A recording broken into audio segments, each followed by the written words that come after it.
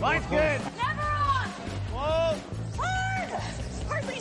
Come on, Brent. Line's good. Got real close. I hear high, right? Try and hit 2/3. Have they saved it for her? Yes, they have. Welcome to Game of Stones, everybody. I am Sean Graham Scott, alongside, as always, hello, Scott.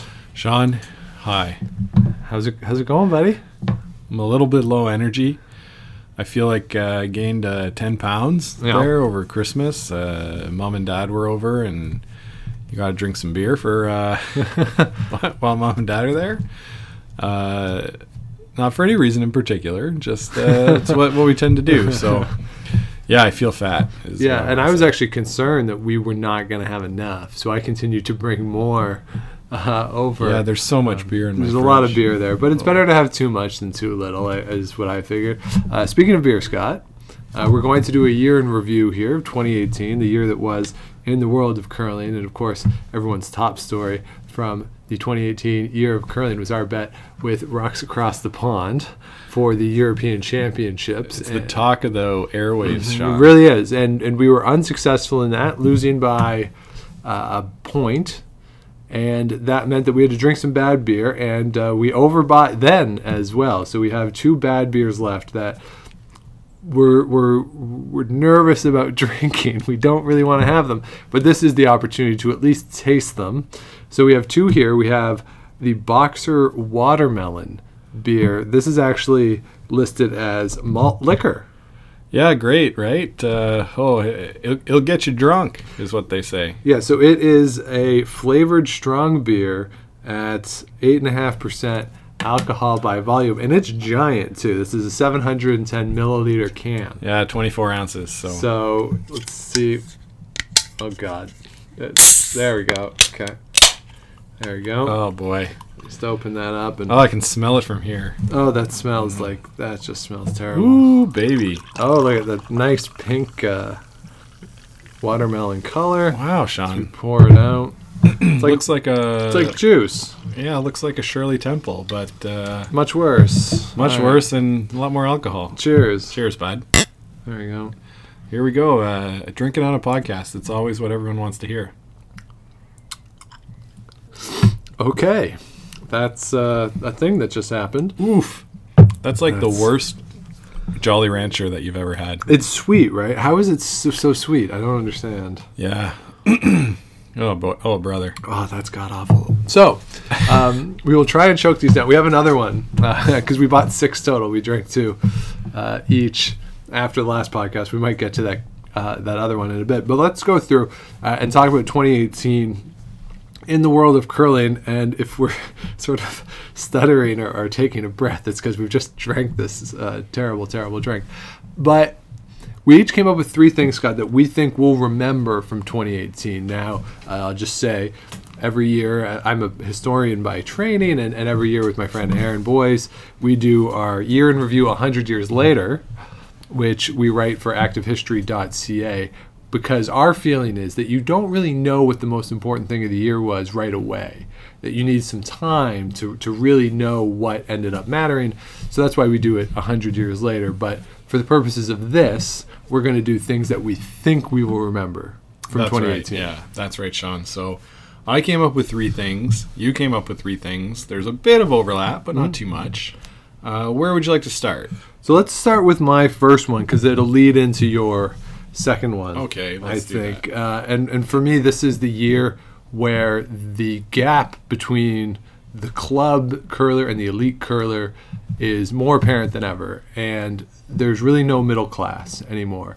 There's the elite teams, and then there's sort of the lower level teams. And I would even say like cash level, club level cash players. And I don't mean this with any disrespect to the James Grattons of the world, who's probably like maybe a little better than a club player, given his level of experience. But generally speaking, you don't have the people like, and what I said before we started recording was Jean-Michel Menard, to me, represented the end of this. Somebody who isn't going to go out and play on the tour all that much, isn't going to go play in the slams too much, but will show up at a Brier, having won Quebec, and be competitive and have a legitimate chance at the playoffs.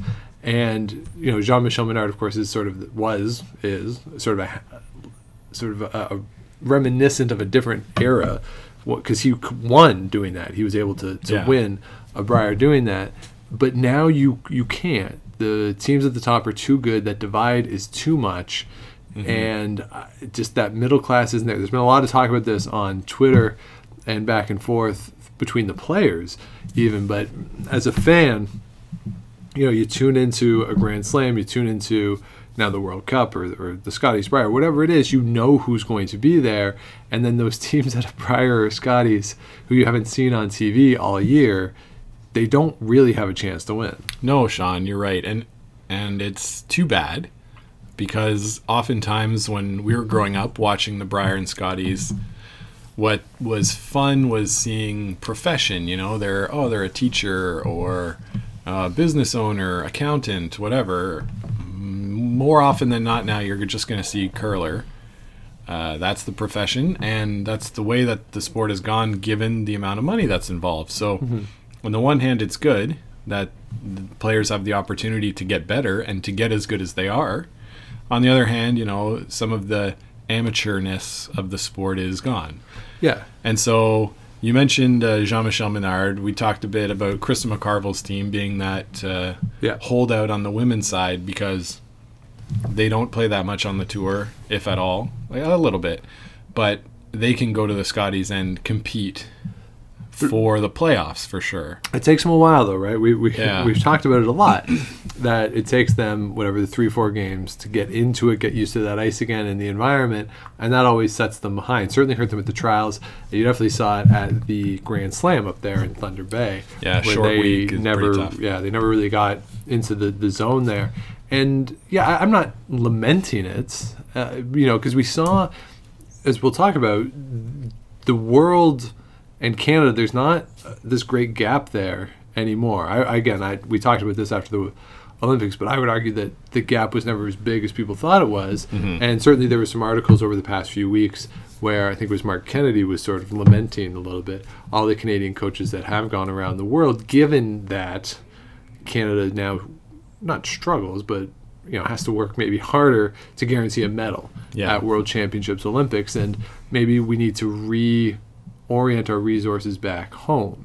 And this, of course, was in the context, too, of China, of course, is pushing hard with the Olympics in Beijing. That's right. That they want to medal in, basically everything, as host countries tend to want to do. So how then does Canada respond to that? And with the other countries not having to fund as many people, they can, and as we've seen, sort of single-team funding, full-time curlers that allow those countries to have these really great elite teams that can compete with so many teams in Canada. And it makes you wonder is how sustainable even the model that we currently have in Canada is, where there's, say, 10 teams, maybe, who are world champion caliber. Right. And I don't even know if it's that many.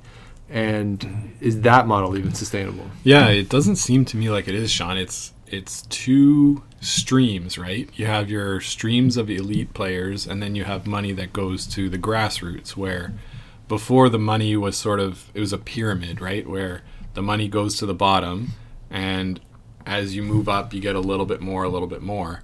Where now it just seems, maybe like an hourglass, where there's a lot at the top and a lot at the bottom and not a lot in the middle. Yeah. So I don't think that model is sustainable, and we'll have to wait and see. But some of the money that should be allocated maybe to keep those coaches in Canada and give them to junior teams and have it be worth the time of the coach, because if somebody gets offered a lot of money from China to go and coach their curling team, they're going to take that instead of staying here and doing it for free. Yeah. So as someone who's taken a lot of money to go to China for a short amount of time, I can vouch for that. Yeah, exactly. So, that's one of the things that has to be looked at, and we'll see. I mean, if we start getting embarrassed, we being Canada, I'm not usually a we with our sports teams, but nationally I think so. If we start not medaling at multiple events in a row, then it's going to be time to give your head a shake and see if this is really the way we want to go. Yeah, and so we'll see what happens. But that's sort of one thing for me, the end of the middle class, I think, at the elite level. So that sort of feeds in, I think, Scott, to one of yours. Yeah. So building on that a bit, this is the year that we saw the format changing at the Season of Champions. So building on that. Removing the middle class, we see the Brier and Scotties now divided into those two pools at the end of the week, the championship pool and everybody else. So yeah, this year I'm going to remember because of that. It was an experiment. At the time, I didn't really have too much of a problem with it. I think I found the beginning of the week boring. Yeah, as most people did. But maybe I didn't. I don't remember what I said. Sometimes I remember, other times I don't. I think my brain is affected by this malt liquor. But it was definitely sort of the year that changed everything. So if we look back 10 years from now and this format stays the way it is, this is going to be the real turning point. And I wonder if it's going to make people less likely to enter into playdowns, as we've already seen numbers dwindling. Especially from those provinces that will tend to be in the bottom half of the field most years. I mean, maybe. And I don't know. We haven't seen the numbers this year. We know in Ontario, because we've talked about it around, we were in Ontario and we have some sense of what's going on here, that numbers are certainly down in Ontario in terms of the people who are signing up for playdowns. And if you want to sort of see, there was some controversy about Scott McDonald's team getting an automatic entry as a third points entry into the Ontario Tankard, and sort of what that means for all those other teams who sign up for it. And, I do, like, it's not even the provinces that don't necessarily have a chance to win. I think those provinces might actually be better positioned to have people try than, say, if you're a really good, cash league level player in Ontario, what's your incentive to sign up and go play? Because you're going to have to go, if you get through all the rounds that you're not being funded for, and then you got to take a week to go to the Tankard to play Howard and Epping. Yeah. And if you're a cash level team who maybe plays in a couple good spiels, you're not going to beat those teams. So what's the point? And similarly with Rachel Homan in Ontario, it's the Brad Gushue phenomena in Newfoundland, where for years nobody signed up in the men's side to play him, because again, why would you? And certainly if I was looking around in Alberta or Manitoba, certainly Alberta on the men's side, maybe a little less on the women's side, but the women's side's pretty good there too. Yeah. And Manitoba on the women's side, I mean, there's no point. Like, I'm going to take all that time, invest that money to go get my brains beat now for a week. Yeah, the money aspect is something to it, right? Because it's more money now than it used to be to enter into one of these spiels to get to provincials. And then when you get to provincials, like you said, it's not funded all the time. Like hotel rooms, travel and stuff, at least partially covered, would be nice.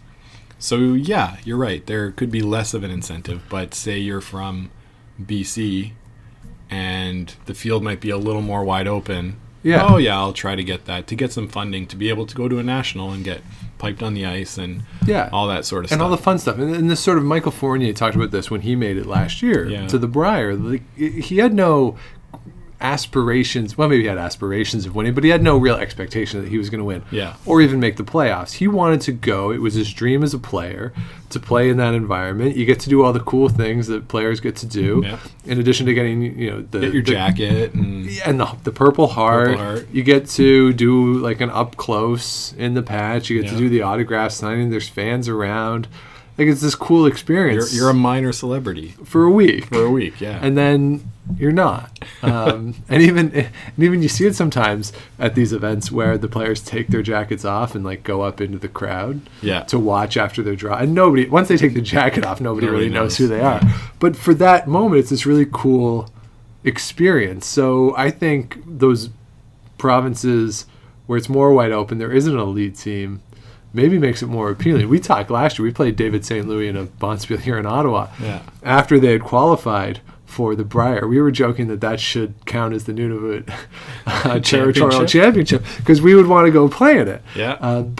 So I don't know but I do wonder then, yes, how does the format of those national events shape that? I like it from a TV perspective that you sort of build the week and you get the good games at the end and they start to stack up. Sure. With the teams that are going to qualify for the playoffs against each other. I kind of like that side of it, and yeah, it might make the early part of the week not as great, which we certainly saw at the Scotties with all those blowouts, but that's okay to me. But it does need to be revisited in some format. Sure, and so while this format started last year, will be in place this year as far as we know. There might be a change if and when they decide to go to 8 ends, because I think that's probably coming. Even though I prefer 10. But if you're only playing 8 ends, maybe you can have 4 draws a day in a building, and you can play all the teams. Yeah, but that's up to the World Curling Federation. Sure. Curling Canada is not going to 8 as long as the World Curling Federation is sticking to 10. No, of course not. That's not going to happen. Yeah. So just something to look for in the future. Now, I'll do another one. Yeah, go for it. Why not? We'll do a snake draft. Go back and forth, yeah. In this way. So the other thing I'm going to remember from 2018, Sean, I'm going to remember the Olympics. It's an Olympic year. Yes, it was. Do you remember those Olympics? Not really. It's so long ago, right? I see pictures and I'm like, really? Yeah, that happened. Yeah, so much has happened in the interim, Scott. Oh, absolutely, and we'll get to that. Yes. But 2018 Olympic year, I'm going to say that it was a mixed bag, Hey-o. pun intended, because it saw the introduction of mixed doubles to the world. And so the Olympics, yes, we can talk about the men's and women's events if you like. They were forgettable for Canada, very memorable for the USA, who, by the way, I saw a list of most unlikely sports stories from 2018. John Schuster winning the gold medal wasn't on it.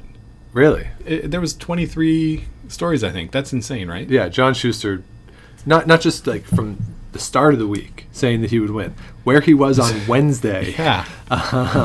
Just insanity. Yeah. So good stuff there, but this was really mixed doubles coming out party. And I think if we look back in 10 years, we're going to see mixed doubles is really the driving force behind growing the game around the world. You only need 2 players.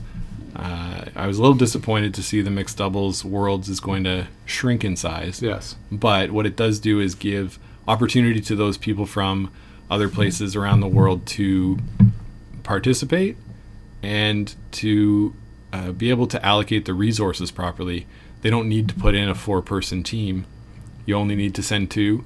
Plus, the gender equality is great, right?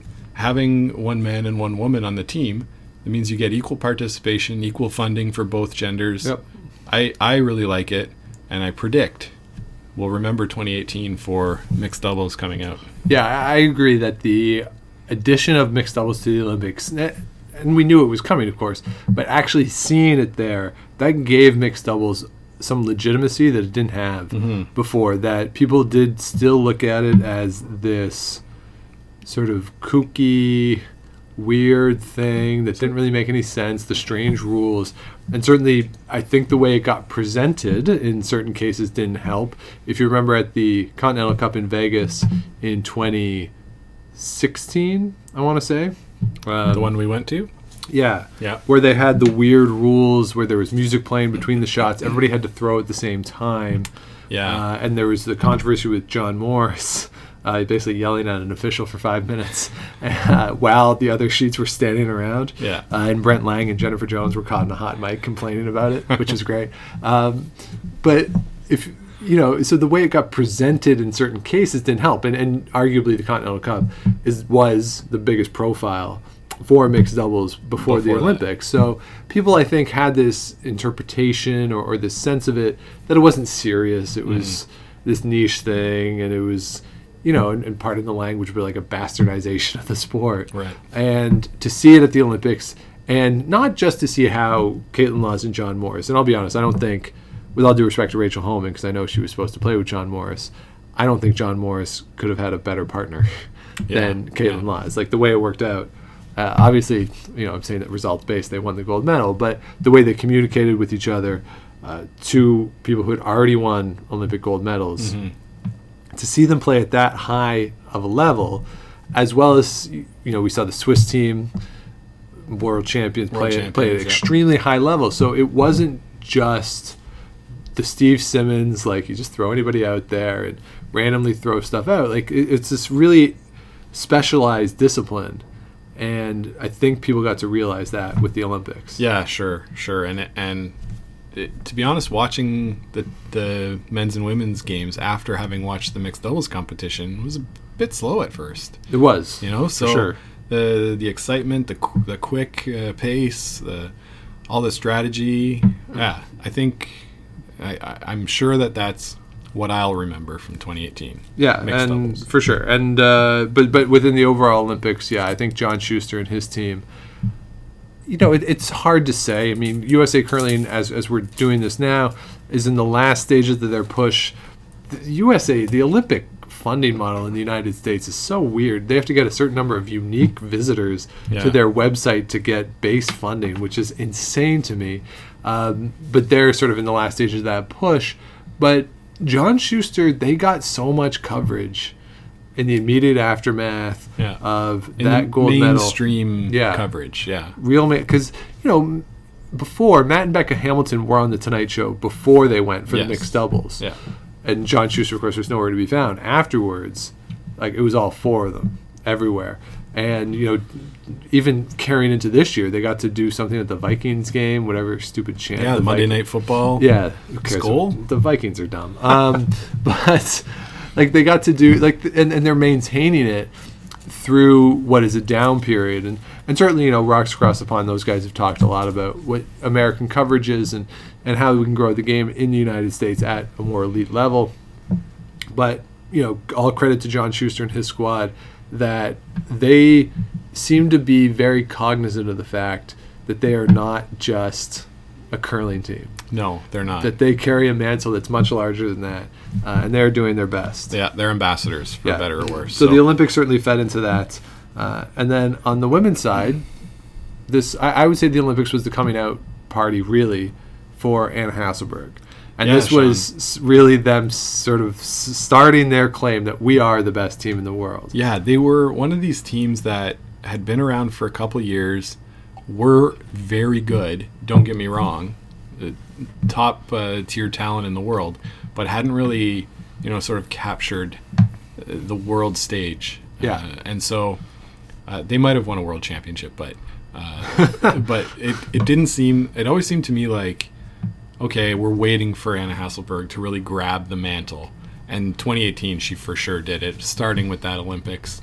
And then the World Championships. World Championships, played really well, lost to Jennifer Jones in that final, but really, really great. Won the first 2 Grand Slams of the year. Yep, silver medal in the first World Cup. They're just on a roll, and they're so good. And this team is going to be good for a long time. So, Olympics-wise, Anna Hasselborg coming out party, I 100% agree. It's just going to be, like we saw an announcement of Rachel Homan having a baby. Congratulations to her and Sean.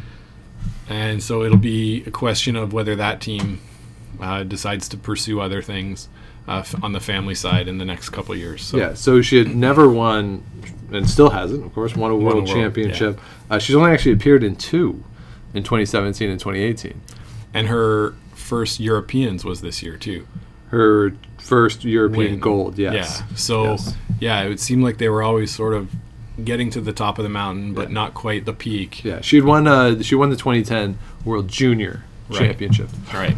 But definitely a coming out party for Anna Hasselborg. So the Olympics really changed the face of the sport in some ways there. Yeah.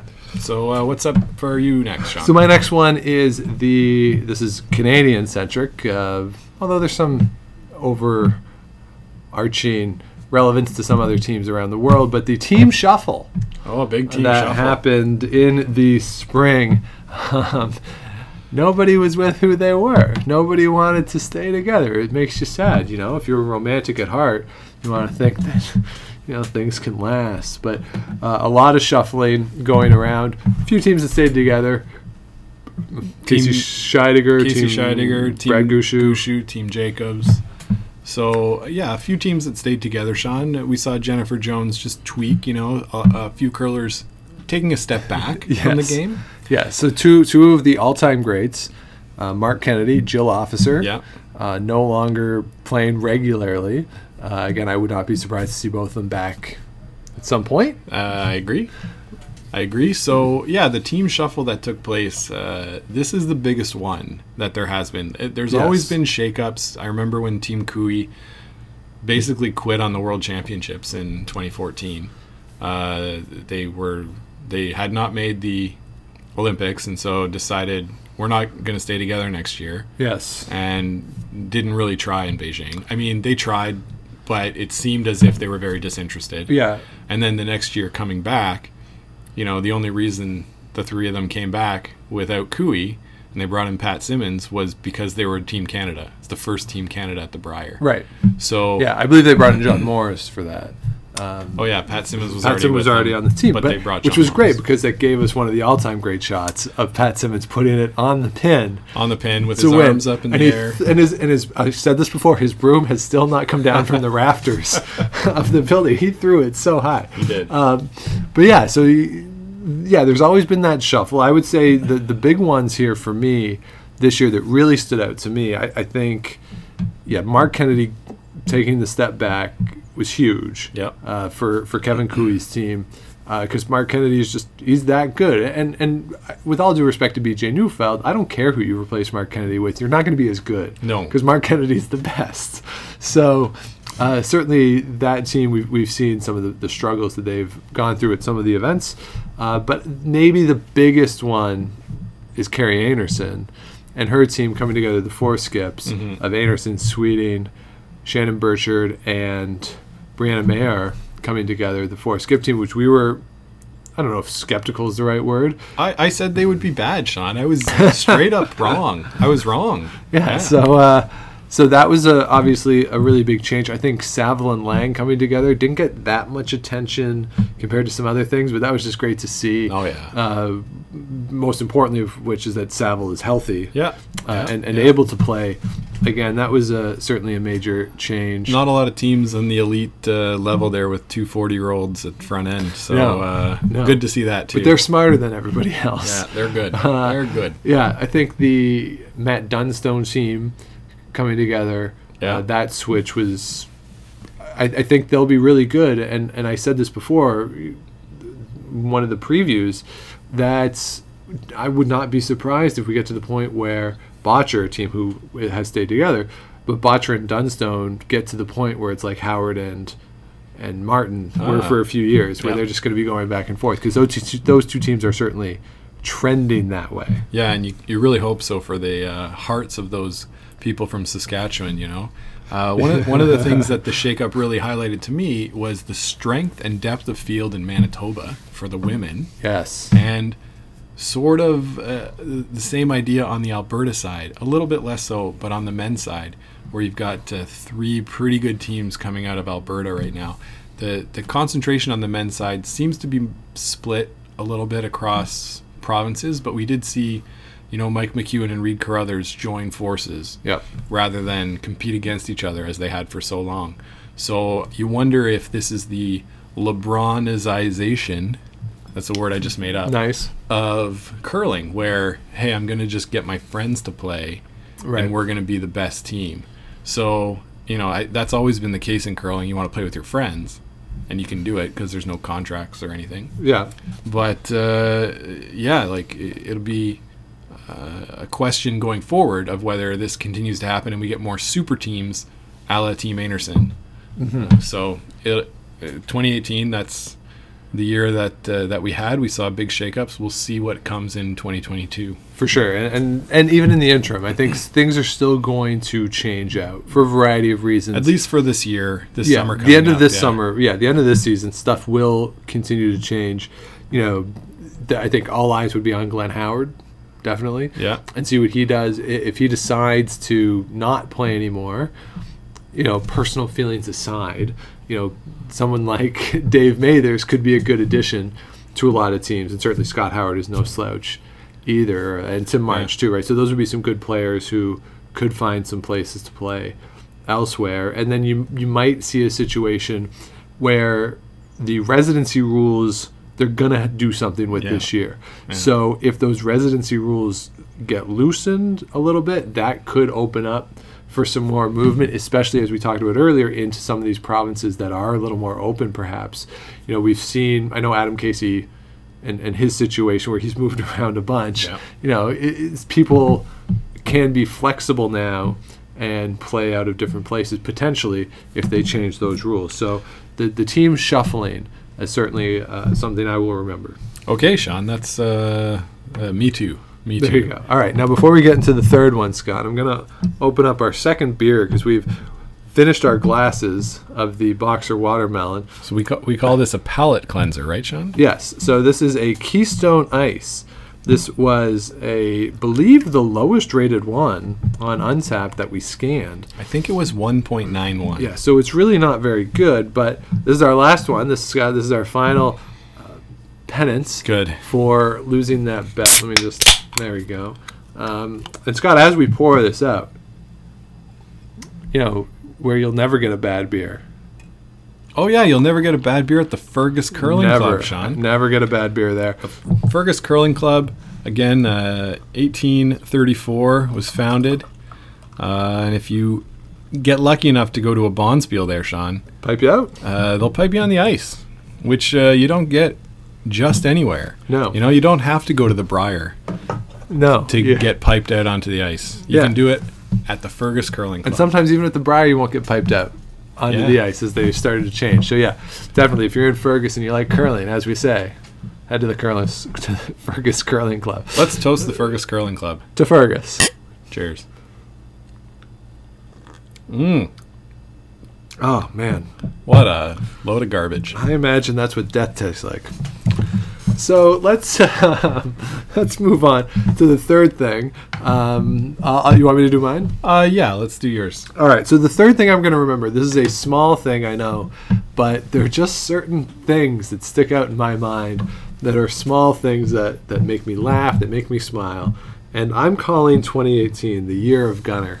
Because Jason Gunnlason was on fire this year. And the thing that I'm most going to remember of Jason Gunnlason in 2018 was his last shot in the tiebreaker. What is it called? The play-in game, the wild card game at the Briar, where he felt his stone was picking. And, and he tries to sort of shift it around to get whatever is underneath it out. And he basically rolls the stone halfway down the ice. Misses the shot, of course, because it's rolling down the ice. And he and the crowd, with sort of this stunned silence, there was like this whoa when he does it. And then he goes down to the end and he's sort of mildly chuckling about it. And there's just this stunned silence, not only in the crowd, but Cheryl, Russ, and Vic have no idea what to say either. And neither, of course, does Mike McEwen. Yeah, and that team was sort of like, what do we do? So that shot, we like to remember the great shots. Certainly, the Brad Jacobs shot from a couple weeks ago at the Grand Slam. I will remember that shot from 2018. The other thing that I will remember, this isn't from 2018, but his coaching at the trials. When he comes out during the timeout and says, if we score, they score, we score, they. As long as we score last, we're going to win the game. It's just boiling the game down to that level. It made me so happy. Yeah, it was very good advice. Maybe not necessary advice. No, because I think everybody would know that, but accurate. But Gunner is one of the smartest guys when it comes to curling and curling strategy out there. Hearing him on some of the YouTube broadcasts from Portage, he was really good, really, really good. And I would hope that we could get some more of that in the coming year, which sort of leads into my last thing I'll remember from 2018. And Sean, YouTube, the internet. What a thing. Who would have thought? I know. So we've got... Yeah, this is the year that the internet became a fad. Yeah, crazy, right? The explosion of curling coverage and curling content on the internet in 2018, it really is something that this year will be remembered for. Not only because it's the birth year of the Game of Stones podcast, but any given weekend, you can go on YouTube and say, oh, yeah, there's another Spiel coming up. There's one coming up this weekend that's being streamed from Germany, I think. So there's always curling online, 2 to 3 events sometimes in a weekend, Grand Slams happening seems like every day. We're getting punched in the face with these events. So, but not even elite level curling. The Roy Tarleton, for instance. Yeah, the Tarleton was on there. Was on YouTube and being live streamed. Unfortunately, it wasn't on the end where our father fell down, so you couldn't see that. But the bomb spiel, the glitter bomb spiel in DC was being streamed. The one in Gatineau here, which is a pretty good spiel. A good spiel, But that was also streamed. So a lot of stuff is being streamed. You can always find curling content. We watched the one spiel that the Japanese team, Matsumura, won. Right. That a spiel that I'd never heard of, sponsored by a company that I'd never heard of. Yeah. What about, there was the one in Sweden that was on the island in Sweden that was sponsored by that gambling website. Yeah, there you go. Yeah, won by Isabella Arana. So it's all this curling is available. It's everywhere. It's really great for us because Sure. it gives us stuff to talk about. It gives us an audience, and so we want to thank everybody that's listening for sticking with us. Yeah, coming along for this crazy ride, and we're going to keep it going in 2019. There's going to be more curling coverage, I bet. I don't know how there could be. But we're going to have all sorts of streaming options. Curling Zone is a great resource. I know we talked about it in the Thanksgiving episode about being thankful for YouTube and Curling Zone and all that. And I just have to reiterate, 2018 is the year that curling has exploded on the internet. Very much so, yeah. So many podcasts, all the YouTube stuff. The Lazy Handle show is big success. So everybody's loving curling on the internet. Yeah, so the concern, of course, is that there is a saturation point with an audience, not just with sort of stuff like this, which is obviously a concern that we want to navigate the waters of everything that's out there, but also of the number of events. And you can fatigue your audience and you can really quickly. Fatigue your players. Yes, for sure. And the players, that was one of the things Mark Kennedy said, that the amount that he played, he just couldn't sustain that given some of the injuries he had. I believe a knee, he had to go in and get fixed up. And certainly we've seen it with Eve Muirhead as well, having to limit her schedule because there is a lot of pressure that you put on your joints when you're throwing. So you got to make sure that as the season gets longer, as now it's starting in August, and going all the way through. Now, granted, the main cash league or the cash spiel circuit pretty much is over at this point. Yep. As we get to the end of 2018, but yeah, you do have to make sure that you're not fatiguing your players too much, that they have some downtime that they can physically recover. Yeah, Sean. Whoa.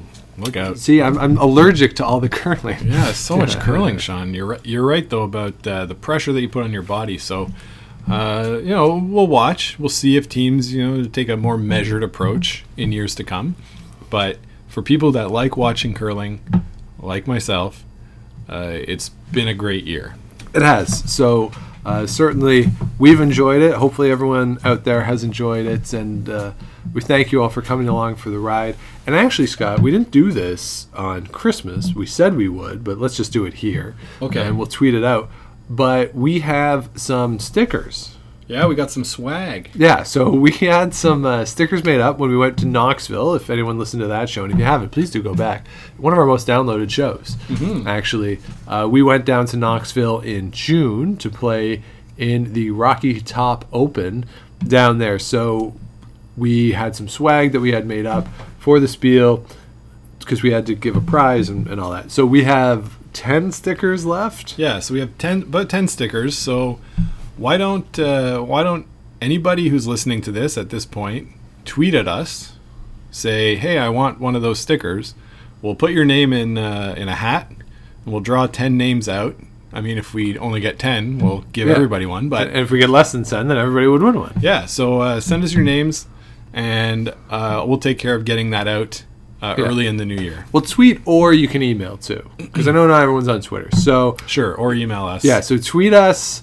Just say that you want in on the sticker draw, or email us by January the 6th. Yeah. Sunday, January the 6th. And then we will announce the winners on January the 7th. Then we'll get in touch and send you out a sticker as a thank you for the support for, this has been a new show, a bit of an experiment for us. Yeah. And I've enjoyed it. Hopefully you've enjoyed it, Scott. It's been pretty fun. There you go. And hopefully all of you out there have enjoyed it as well.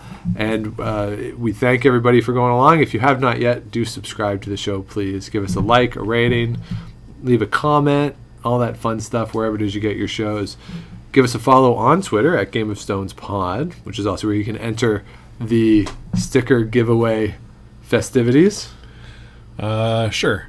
Sweepstakes. You can also, if you want to email us your sweepstake entry, it is at gameofstonespodcast@gmail.com. So the full podcast there.